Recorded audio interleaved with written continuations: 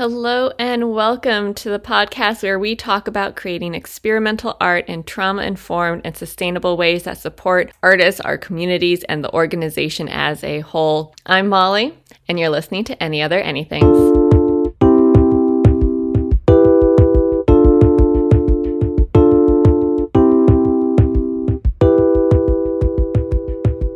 Welcome to Any Other Anythings. Would you like to start with a little check-in and maybe a quick intro to who you are as a human being? And then Sure. we'll get into more gray boxy stuff. Yeah. So my pronouns are they, them, and their, or she, her, or fey, fair. I'll accept them all. I'm just not a dude. And that's basically it, right? So I'm a non-binary person, and I am also an artist, and I work with Graybox as primarily a sound designer, but occasionally as a performer and dancer and all of that. Yeah, and as far as check-in goes, I've had a pretty productive Monday, which is always nice. Like I got the right amount of sleep. I got a little bit too much coffee and forgot to take some L-theanine with it, so I was just very jittery for a little bit. But that seemed to carry all the way through lunch and through the end of my shift. So I've just been like banging out work today, and that's a really satisfying feeling. Nice. Yeah. Nice. I also had like that jittery coffee Monday thing, Mhm. and I did not have that much coffee, so it very much took me by surprise. Mhm. I don't know what happened. What is it that you said that you have it with? I was gonna say, do you know about it? It's L-theanine. L-theanine? Can you Yeah, like so add it? no, so it's a supplement. You can get it like my partner and I, we get it online, but like you could get it at the store, I'm sure, or just like a Mhm. GNC or whatever. But yeah, L-theanine, it's apparently so this is the part of the reason that yerba mate is so effective but doesn't make you Oh. jittery, because it's naturally occurring in yerba mate, but it's not in like say teas and coffees that Hmm. have caffeine naturally occurring in them. So if you get the supplement and just take like 200 milligrams of L-theanine, it does the same thing and just neutralizes the jitters. So you don't get that like coffee tummy, and you don't get that really sort of like, Oh, I'm anxious. nice. Yeah, That's awesome. Thank you it's for the changed the science lesson. it's changed the way that I caffeinate. Awesome. Awesome. Before we get into more of what you've done with Graybox, would you like to do a ground down and a warm up or talk us through it? Sure, like my own. Yeah. Yeah, totally. For a ground down, I would generally do something like, I mean, mostly just deep breathing. So going back to work that I've done in the past with like Orange Theater, Hmm. is just sort of a getting into a space where, here, let's see if we can, Yeah. We yeah, need to stand up for this one. yeah, totes. Cool. Here we go. So Well, hopefully we've got good space on the microphone. So yeah, generally what I would do is stand in what like the city company calls SOTS position, right? So that feet shoulder width apart, like tailbone slightly tucked, slight bend in the knees. So like if anybody were to come up and push you from any direction, you could easily recover, right? Um, and then and then I'd say focus on the breath and also about releasing tension. So imagining that your skeleton is all perfectly stacked upon itself and internally sound, so you are not using any muscles at all to stand. And then just feel that place where you stop holding on and controlling your breath to the point where you're like, you can exhale and wait for that, your body's natural impulse to just fill back up again and ride that sort of wave, and just get a sense for the natural rhythm of like, without going and trying to control yourself. Yeah. So yeah, let's do Great. like Let's do like 3 or 4 breaths here. Okay.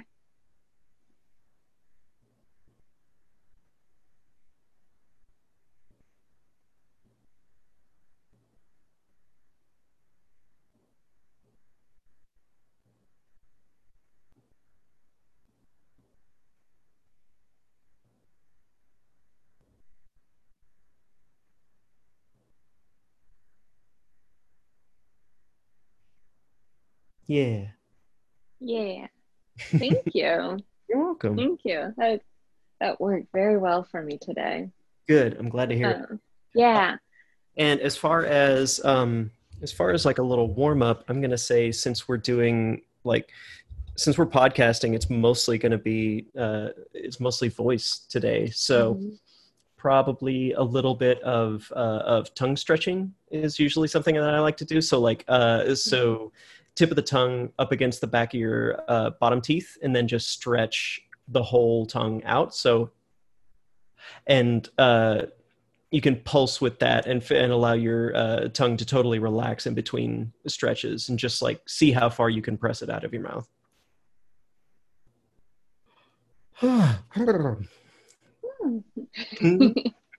And then let's see.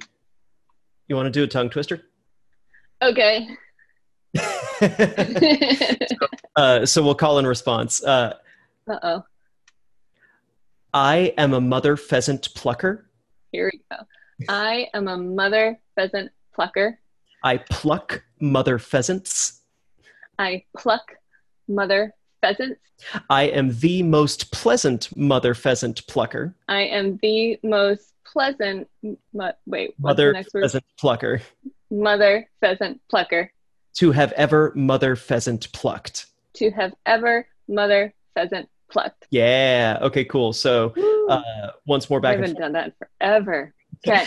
I am a mother pheasant plucker. I pluck mother pheasants. I am a mother pheasant plucker. I pluck mother pheasants. I am the most pleasant mother pheasant plucker to have ever mother pheasant plucked. I am the most pleasant mother pheasant plucker to have mother ever pheasant mother pheasant plucked. Pheasant plucked. Nice. I won't torture you with that too much. I appreciate that. Mm-hmm. Awesome. We haven't had anyone on the podcast yet to really do like vocal stuff. So is and like the tongue stretching. So thank you for adding that in. You're welcome. Yeah.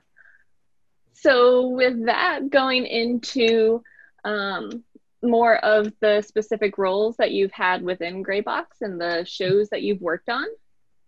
Yeah. Would you like to summarize or jump in somewhere there? Yeah. So I remember signing up on the Google Sheet a while back. It must have been 2 or 3 years ago by now. But I put my info in and was like, I'd like to help out, and I do sound and stuff, which was like a big step for me at the time, because I had mostly just been a performer for my whole experience, right? Like I dabbled in like tech avenues in college and stuff, but hadn't really taken the leap into like saying, now I'm a sound designer or a composer or a musician, essentially. And so I waited around for a while, and then I sort of forgot about it. And then I got an email from you, I'm pretty sure, being like, hey, we're doing this piece. Do you want to come in? And I don't remember what the first one that we did was called. Tangled Mess? Yes. Was that the first one? Maybe. Yeah, I think so. Yeah. Because it was something that was like coming on the end of It's Not That Simple or something like that. But yeah, so Tangled Mess, it was such a delight to come into a space with other performers and devise something together, especially from a side that I didn't have as much like hands-on experience in. And it was also interesting to have such an abbreviated rehearsal schedule, right? Mm-hmm. Because of everybody's sort of relative schedules, and it's like, okay, cool. I'm the one person that has like the day job, so it's like, well, we can't hang out until after 5 or on the weekends. Yeah. But it was one of those good like those good creative opportunities where like the constraint makes it easier to flourish within that, which is now I find a pretty like a pretty reliable and comforting aspect of doing gray box work. It's just like, oh, cool, yeah, this is going to be quick, and we're going to figure out what we can do, and we're not going to be able to do anything more than that, and that's okay, right? Mm-hmm. You have to excuse me. My cat is trying to get out, and I have to open the door for her. Of course. My cat has also joined me for this recording, and normally he doesn't. So we'll see. We'll see how long this lasts. Yeah. It's new. All right. So we got Tangled Mess. Tangled Mess. Then and Tangled Mess also did the little Take Back the Night version as well. Yeah, out in that park on what is it, First Ave? Yeah, right? Yeah, Central? It's on Central. Or is it First? Yeah, it's the one that's next to the old post office. Yeah, that was super cool because of course, like, as expected, the tech had a huge hiccup in running that one, which was the house band that was like, yeah, sure, you can plug in here. I'll just control it from my iPad, and then didn't turn me up. Oh, yeah. So I had to scramble and everything like that. But no, it was fun. It was really cool to be able to take it to a different place and with a different arrangement of actors / dancers. Forgive me, you'll have to help me with all of the names because they're the first thing to go. Okay. That's okay. Okay, so from Tangled Mess. And then it was do anything else in the spring? I don't think so in the spring, because in the summer I was working with Howl. Right. And then it was the fall, and I think it was the big collective sort of piece where a lot of different Crumble Collection, that's the one. Yeah. So that one you were in DNA's piece. Thanks for tuning in, and please stop staring. Yeah. And you did sound for what I guess we'll call Empty. That's right. Yeah, that's what it was. Yeah. Yes. Yeah, which was super fun because I remember the email that you started off that project with was like, hey, I just watched this like really uncomfortable video of Elvis singing a bunch of American songs like Dixie. Yeah. And and you were like, well, I don't really know what it's going to be, but it's going to be something about this, right? Yeah. And that was really cool. I listened to that and then watched the video and was like, oh yeah, that's deeply unsettling. And I think it worked. Like, that one was so much fun to watch too, because it was all of the stuff and all of the newspaper and the pile of everything. But yeah, like, really to sort of bring it all around and tie a bow is like, I very much enjoy the experience of working with Graybox because I feel like a fellow performer more than, say, like a designer, which is something that works for me as like an actor. So like, I definitely like the spotlight, but it's also fun to be behind everybody and like sharing that. And it's I find that to be interesting, to be so present and interacting with the rest of the performers on stage, just in a role where it's like my presence is only sound, and that's that I think is really, really fun. And that's what I really like about it. And I think with your history, and we know each other because we both perform together as well, so maybe that's part of it, but I think your like performer history comes into play with the sound and definitely informs it. And I mean, we're in such a tiny space typically that like you can't not be a part of it if you're going to be doing everything live. could you share a little bit about like your thinking more like your internal process when you're in the space? Because we do create in the same space. Mhm. I'm thinking more of the shows we've done together with sound, Yeah. and you're in the space. Like how are you working in that space while you're also seeing the performers and myself generate material? Yeah. Really, the first thing that leaps to mind is having the benefit of at least a little bit of viewpoints training. Yes. And so being able to call on that and to lean on that vocabulary in terms of like, okay, cool, well, this is how I can watch and this is how I can receive like inputs essentially, because like I'm working with computer and I have my own sort of like interfaces that are letting me tell the computer what to do. And then the computer tells y'all like what's happening in my head essentially, right? But then to like close that feedback loop, I have to get something back from the performers, right, to influence like how I make my decisions and where I go next. And so it's really like the viewpoints is helpful in like insofar as you also speak viewpoints, right? But it's really just like whatever y'all are doing is something that is available for me to comment on or to add to, and really mostly what I try to do is to clarify what's already there. Mm-hmm. So Mm-hmm. whether that goes with the movement as something that is just like an atmospheric sort of texture that like will provide a bed for everything to float upon, or like which can also turn choppy if you need waves, or if it's something specifically textured or like a certain source that we've talked about, to say, okay, cool, now is where we're going to drop this thing and see how it plays, and then also see how we can chop it and remix it. Yeah, that's without getting into like fine technical details, which is really not the point. Yeah, it's about watching and listening and being surrounded with the right tools, and the knowledge, limited though it is, to be able to like use those to respond. Yeah.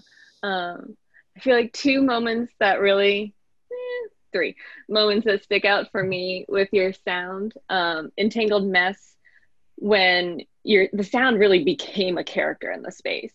And I loved how the sound took on this like, I don't know, like not godlike, but this like you know, I'll take that if that's where yeah. But like very much like it became this like pulse, like what we can't touch in the space, like how we can't touch culture, we can't touch busy culture, or you know, like that your character of whatever that was. I'm thinking mostly with the kind of that self-care monologue. Oh my God, still one of my favorite things. Yes, it was so great every night. Yeah. And then also I'm thinking of Empty. I don't remember how it came into the space, but that Mario Kart, like hopping in and just like how it, like we needed that energy shift in the space, and it provided it perfectly.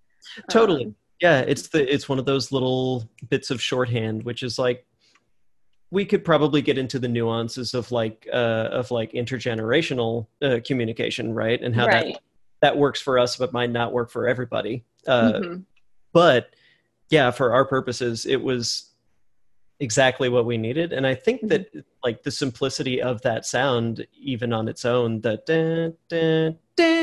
is just like, you know what that means when you hear it. It's go time. Yeah.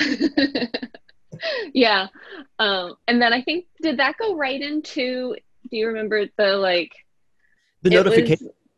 It was all of the different, like the notifications that we had woven with like That's what it was, because you wanted these notifications, and we wanted to also concretize them a little bit. And so so the idea, right, was was like, you get the notification. What's the thing that you feel? What's the thing that you do? Right. Of the like, oh, I'm overloaded, so now I'm anxious. So like, I need a cigarette. I need a drink. I need to take my meds. Whatever. Right. Yeah. Yeah. That's what, like the pouring. I think you like put ice cubes in a glass and poured something, and that like, do, 4 or 5 different sounds together, because there was like cork popping, ice in the glass, the pouring, and then just like dropping the glass on the table or something like that, right? Yeah.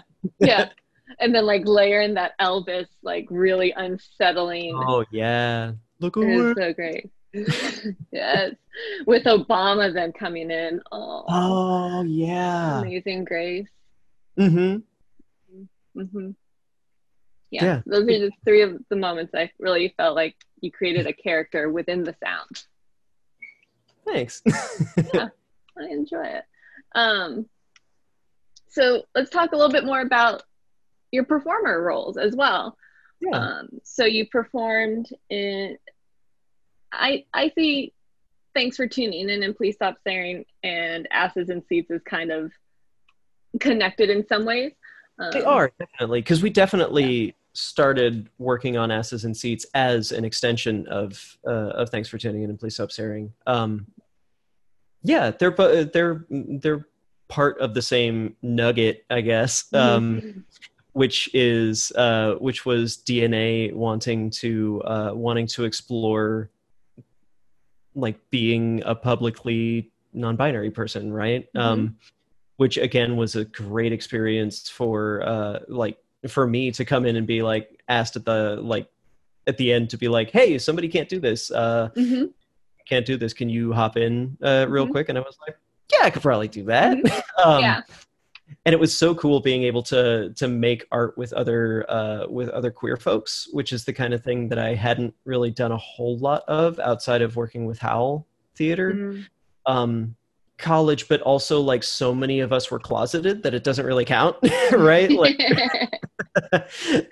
Like we had the weird thing about ASU when I was going through it is like it was a weirdly cishet sort of cohort that just kind of like came and went. There was a strange sort of liminal energy to where like we all got through it and then came out at the end or later, and then it's like, oh cool, yeah, now this thing great, now I can do that. Right. So yeah, John and DNA and I were a whole cast that all were non-binary and went by they them, which was really cool. So and our first all non-binary they them cast.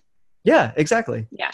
So yeah, that was just a great opportunity to be among like peers.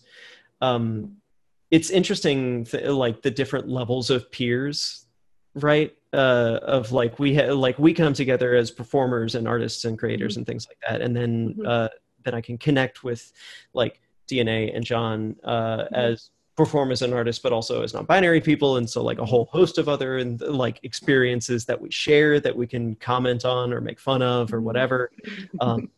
And that is the more and more that I go on like collaborating as an artist with others is that I find to be the most satisfying parts of the work is being able to come together with like-minded people with similar experiences and be like, oh cool, yeah, here's all the things that we don't get to see enough of, and we all get that, so like we don't have to have a conversation explaining like like who we are and how we fit into the world, you know. Like there's so much that you can just take as a given and then just go from there rather.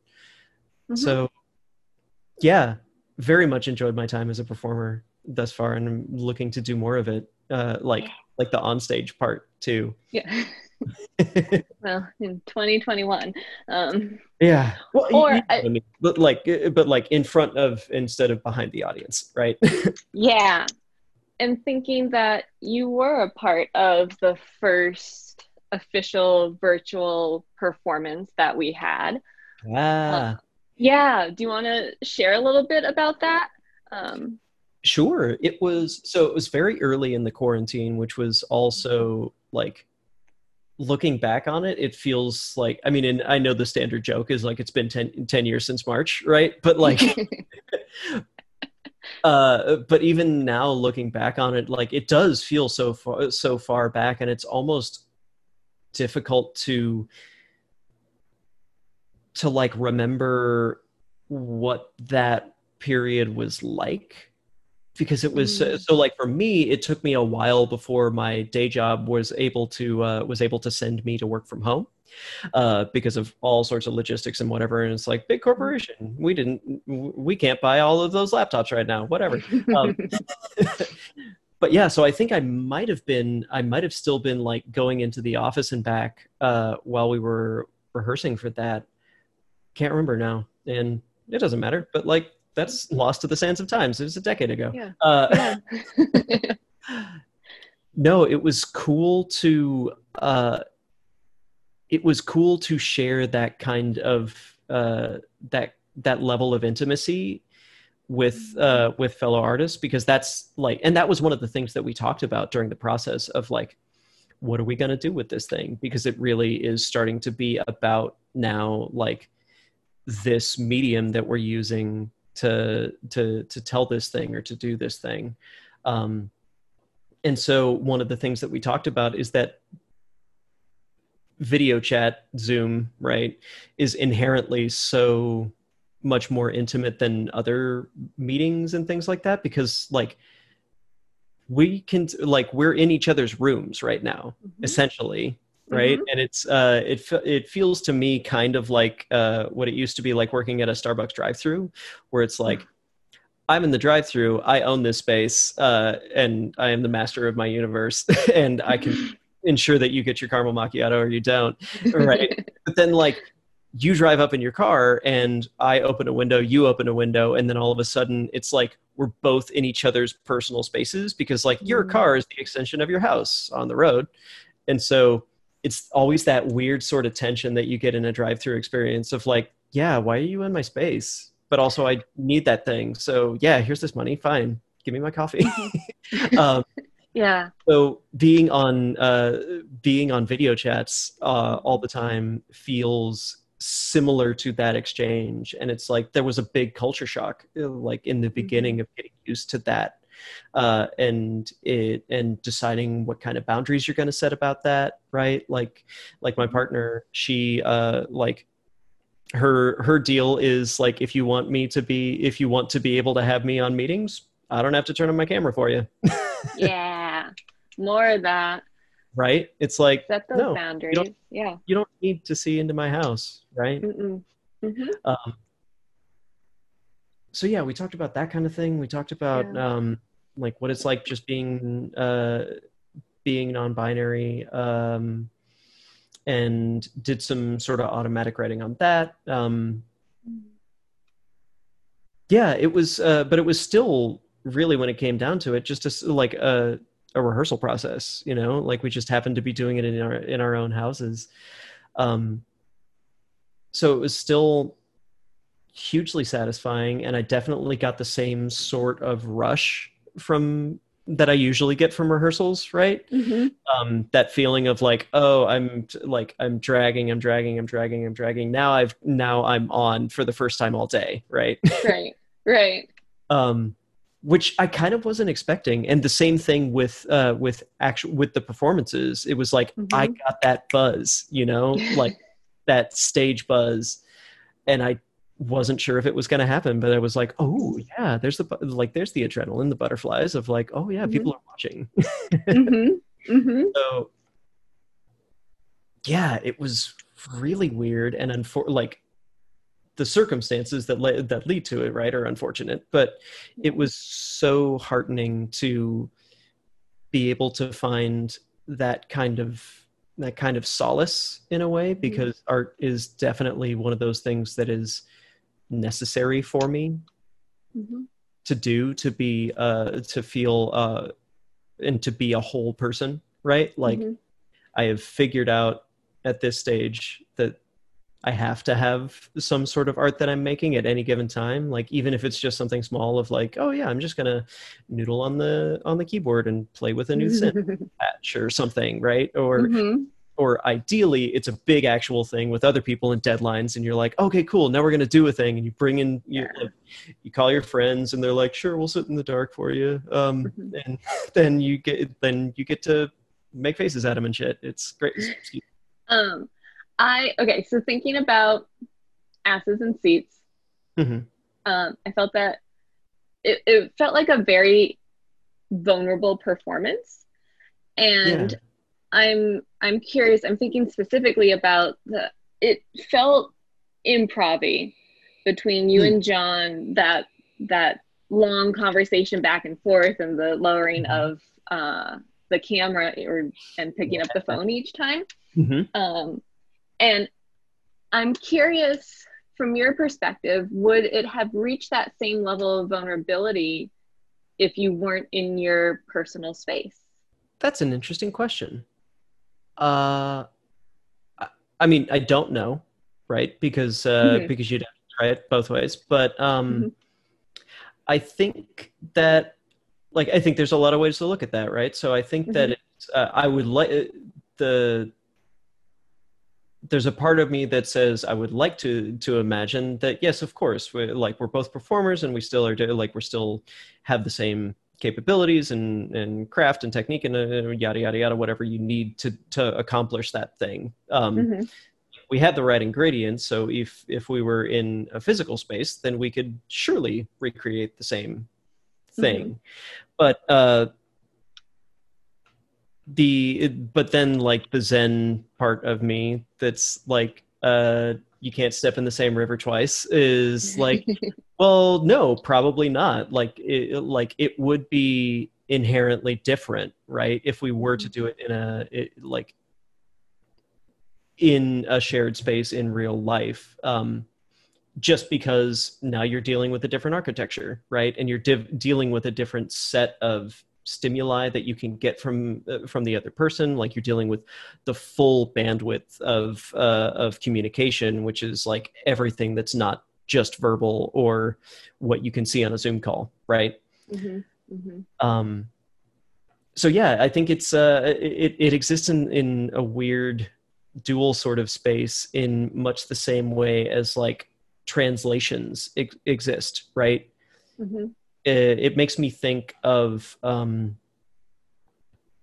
there's a great lecture series by Jorge Luis Borges, and the name of it escapes me now, of course, but one of the lectures that he gives is called or is about translation, and how, like, if you take the example of a poem, right, you can have the poem exists in its original form, in its original language, and then you as a translator who are given the task of, say, recreate this poem in this other language. It's like you have similar sorts of ways to go about it, right? It's like, okay, cool, are we going to do a direct like transliteration of a one-to-one match of just this word means this thing and it goes like this and it's in the right grammar and it makes sense, like it's semantically intact?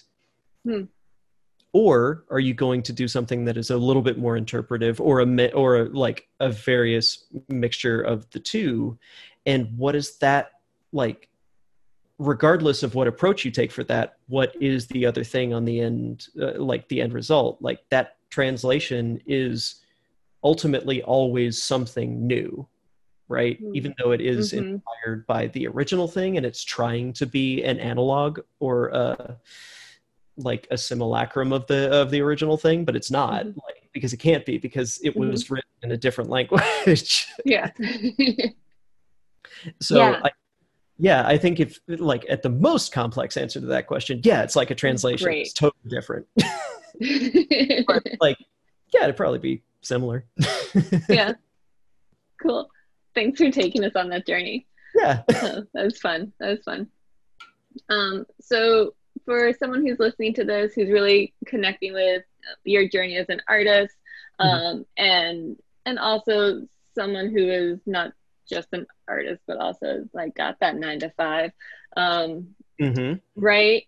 Yeah. So like what have you found useful to sustain yourself and to keep moving forward? So honestly, it like the 9 to 5, right? Like it, because I can remember there was a period of time when I was a younger artist, and I was definitely experiencing burnout, right? Like Mhm. I was pushing myself too hard, and my expectations were unrealistic, and I was definitely not taking a holistic view of my life and my personhood, essentially, and like the responsibility that comes with that.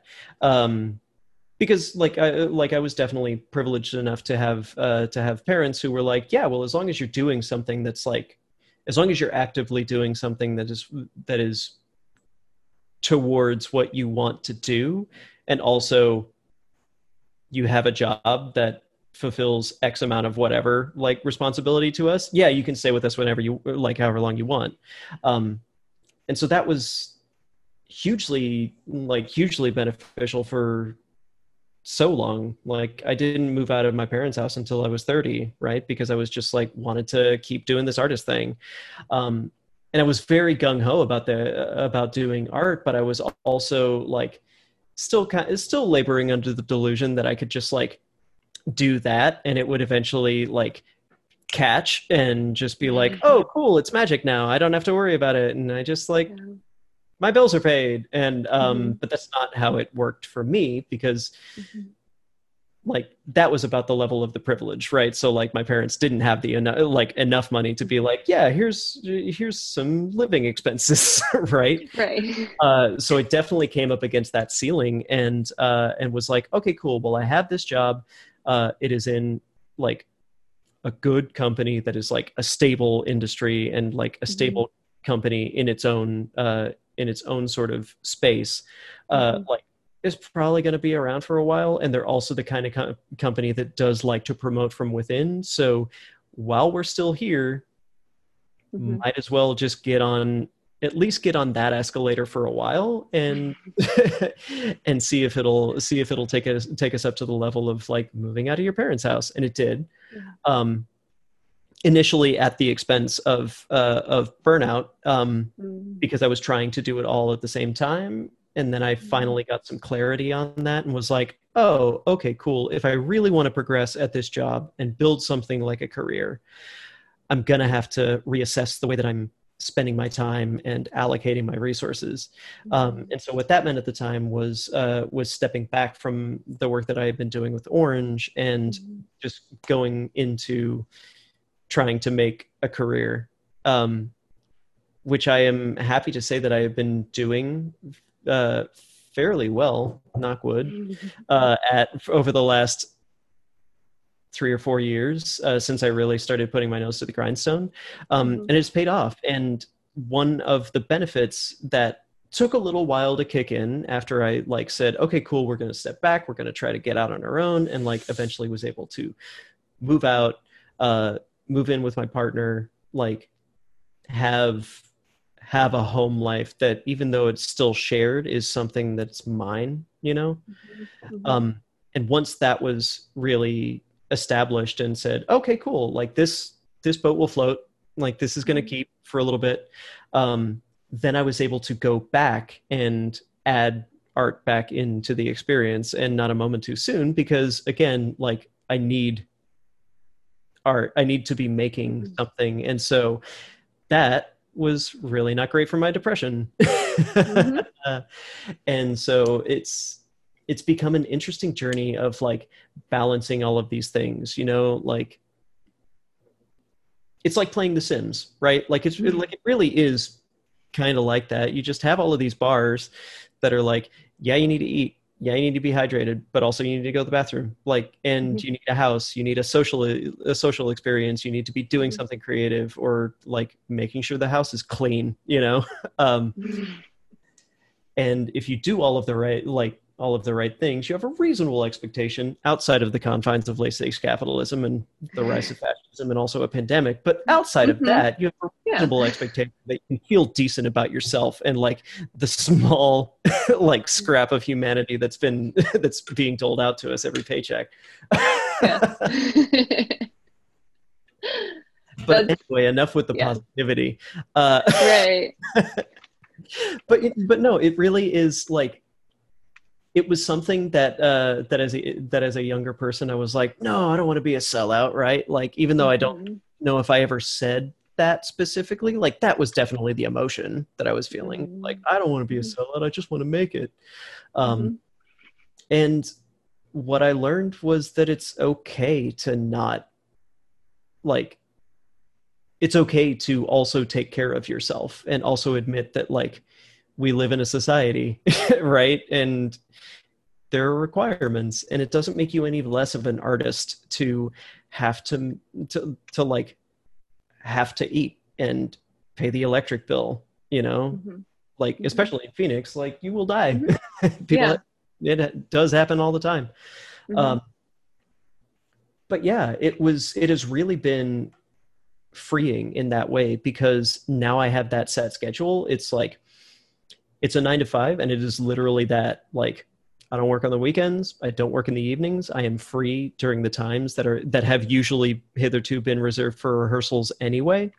So like, and my needs are being met. Like my responsibilities are being taken care of. So, and also I count myself lucky to be working in a day job that does not follow me home. Yes. So that's another really good thing of like, I clock out of work, I am done with work. Like, I don't have a work cell phone. I don't have anything like that. Like, I'm not on call. They can figure out what, like, if they want to ask me something more at the next scheduled work time. Yeah. And that is also really, really, really good for doing art in my spare time, because then it's like, okay, cool, I'm done with this. I can be totally into this project for the next chunk of time. Or I can be an absolute just like garbage person and take a night off and feel okay about, you know, playing video games and eating junk food or whatever. Like, so yeah, it's the balance that like I am only able to be doing art because I have that job, you know? So now I'm proud of it, right? Like, it's a worthwhile pursuit. And even though it's not producing the type of content that like I would prefer, it's the kind that they're willing to pay for. So I can do that for now. Yeah. That's great. Like finding the stability in one place to allow for that fluidity to happen someplace else. Once I really was able to internalize and to process that idea fully, I was like, okay, fine, I get it. It works. Like, it's just great, and it just works, and it's not a problem. You don't have to feel ashamed about yourself, right?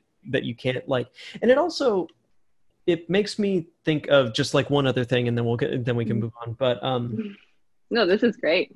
Awesome. But it reminds me of oh gosh, and I can't remember her name, of course, but it's the author who wrote Eat, Pray, Love, right? Elizabeth Gilbert? Yes, Elizabeth Gilbert. Is that right? So, okay. Totally. So she, turns out, is super fantastic. She's been on a couple of episodes of one of my favorite podcasts, which is My Brother and Me. And they brought her on. They do an advice show, but they're also just really silly. So they brought her on as a guest expert to answer questions from their audience. And one of the things that she talked about was like one of her rules or recommendations for like being a creator: don't quit your day job. Like, absolutely not. Do not do it. Hang on to that thing as long as you can, because the moment that your art becomes your sustenance, like something changes about that relationship, right? Because now it's not just like, oh, everything is taken care of and I get to do my, like, I get to engage in my creative side and do all of these kind of things. And it's okay. Like, inherent in that, like, compact that you have with yourself, right, is cool. I've taken care of the vegetables and now I get to have the candy, right? Or whatever. Yeah. Um, Yeah. But if now the candy has to be the vegetables, like, it's going to affect the way that you think about it and the way that you put your energy, devote your energy to that, and it's going to change things. So, like, hold on to that, to really that freedom until it reaches a point where you can't hold on to it anymore.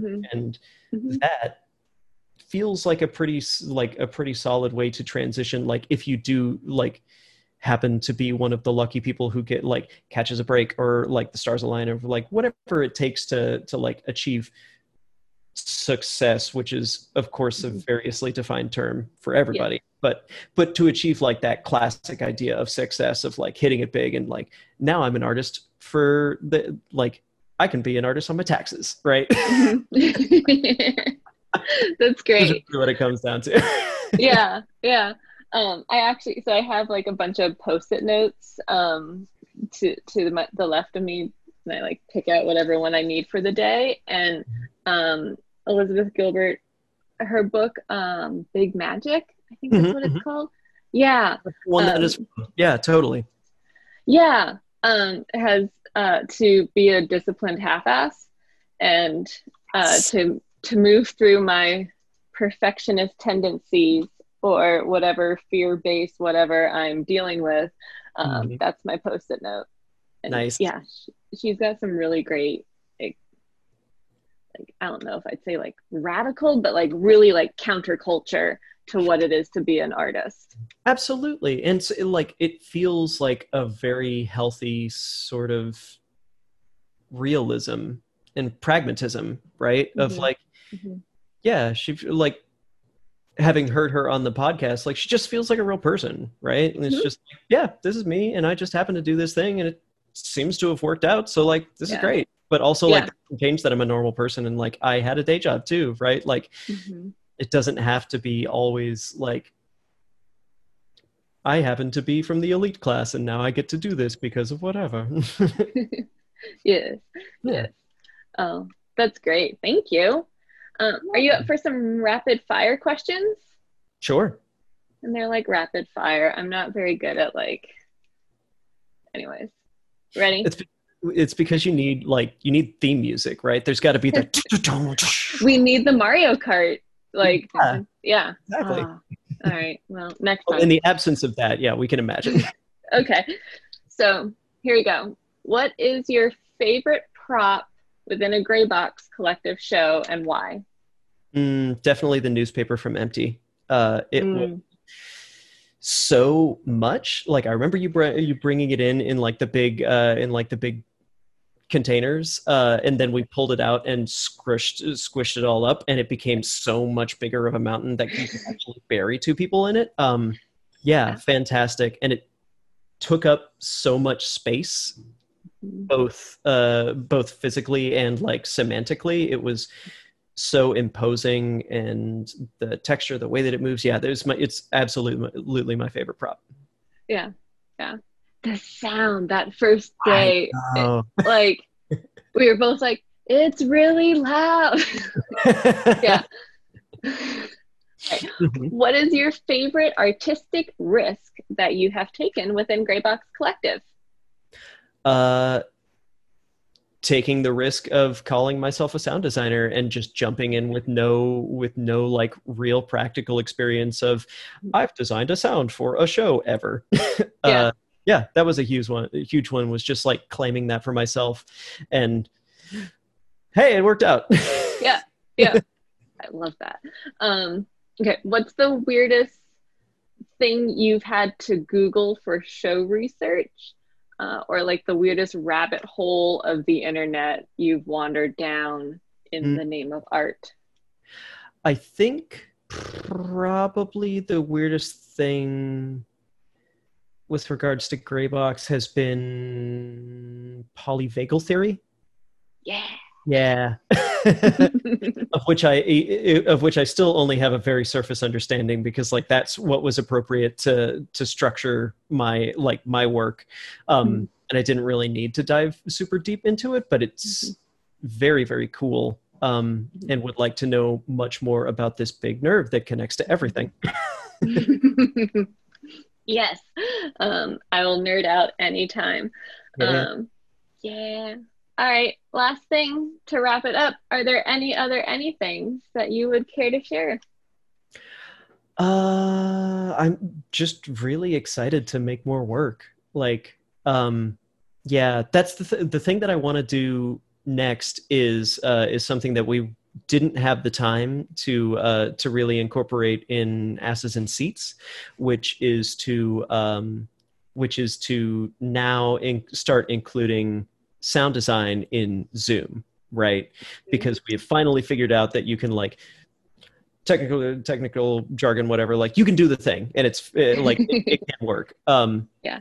So I'm super excited for that, and really looking forward to playing with that, or even just like jamming with folks. Like DNA and I had tried to have a jam session a little while ago, and then we were both just like, hey, this actually wasn't the right time, let's rain check, and we just haven't got back to it, right? So but like I'm so looking forward to new opportunities to just like explore this weird virtual space that we find ourselves in, even though it's like, oh great, another video call meeting, but like it feels so different when you're like, okay, cool, this is now a medium for us to work to work on, as opposed to like, well, I guess I have to use this thing, and I wish these people couldn't see my dirty sheets. Yeah, I appreciate that, because it feels so different to hop on here, even like to have a conversation with you versus like to have a rehearsal. It's like, no, this is like a thing we're gonna like figure out, versus I have to like figure out how to sit in the meeting to like block some of my piles of like whatever. Yeah, right. Yeah. But I don't want to be like so close. It's like, that's why the camera is low right now, because like now you can't see all of the mess of things that are on my bed right now, right? Like, sorry, that's not this podcast. Yep. Strategic. Yeah. You didn't awesome. So all right. Would you like to do a checkout? A formal closure? Yeah, how you doing? What are you thinking about? I'm doing great. I am feeling much more awake than I was when we started, because I had literally just woken up off the couch. So thanks. That's always a nice side effect I find of these kinds of things. And yeah, I am looking forward to having a little dinner and maybe making a music. I don't know. I played with some music last night. Maybe I'll just play a video game tonight. Yeah. What video game? Oh, definitely. I have no idea. I've been playing a lot of Stardew Valley recently, and just like grinding a lot on Super Smash Brothers and Mario Kart. Nice. Yeah. But a friend of mine recently recommended a totally different game on Switch, so I might look that one up and give it a shot. Cool. Yeah. Cool. Yeah. How about you? Very nice. Doing well. Yes. Always like energizing to be able to chat with you and talk about creative stuff. And how we always kind of go for our 90s references. I don't know why. Because we're 90s kids. That's true. We're the same vintage. So yeah. I'm also I've been getting back into video games courtesy of the pandemic. Ooh. And like nostalgic ones. Yeah. Okay, so there's this game called Aqua, like Dreamcast. We're going back. Oh wow. Okay. Yeah. I was always a Nintendo kid, so I don't know a lot of the Sega games. Yeah. Yeah. Aqua, Crazy Taxi. Yes, I do Crazy Taxi. Yes. I still can't drive for anything on it. And Worms Armageddon. Oh my god, I forgot about Worms. Yes. Yeah, with like the sheep bombs and the holy hand grenade. Yeah. It's been like a walk down memory lane of video games this summer. Fantastic. Oh yeah, that's the other thing that I go back every once in a while. I've been going back to like Super Mario World on Nintendo, on Super Nintendo, because like you can pay a monthly fee and then you get access to a bunch of old games on Switch. Nice. Which is super cool. So I'm like going back and rediscovering how hard those old games are, and also rediscovering just how much time I sunk into those games when I was a child and it cost nothing, right? Like when time was so cheap, I was like, yeah, I'm going to spend 6 hours trying to beat 5 levels on Super Mario World. Yeah, exactly. And like in Worms Armageddon, like training how to use the ninja rope and all of that, like go through every level until like I aced it. And now it's like, I don't know, but it does come back up. I'm like, yeah, still got it. Skills never, that time comes back. That time comes back for us. Awesome. Thank you so much for doing this. I really appreciate it. It's been fun talking. Yeah, same.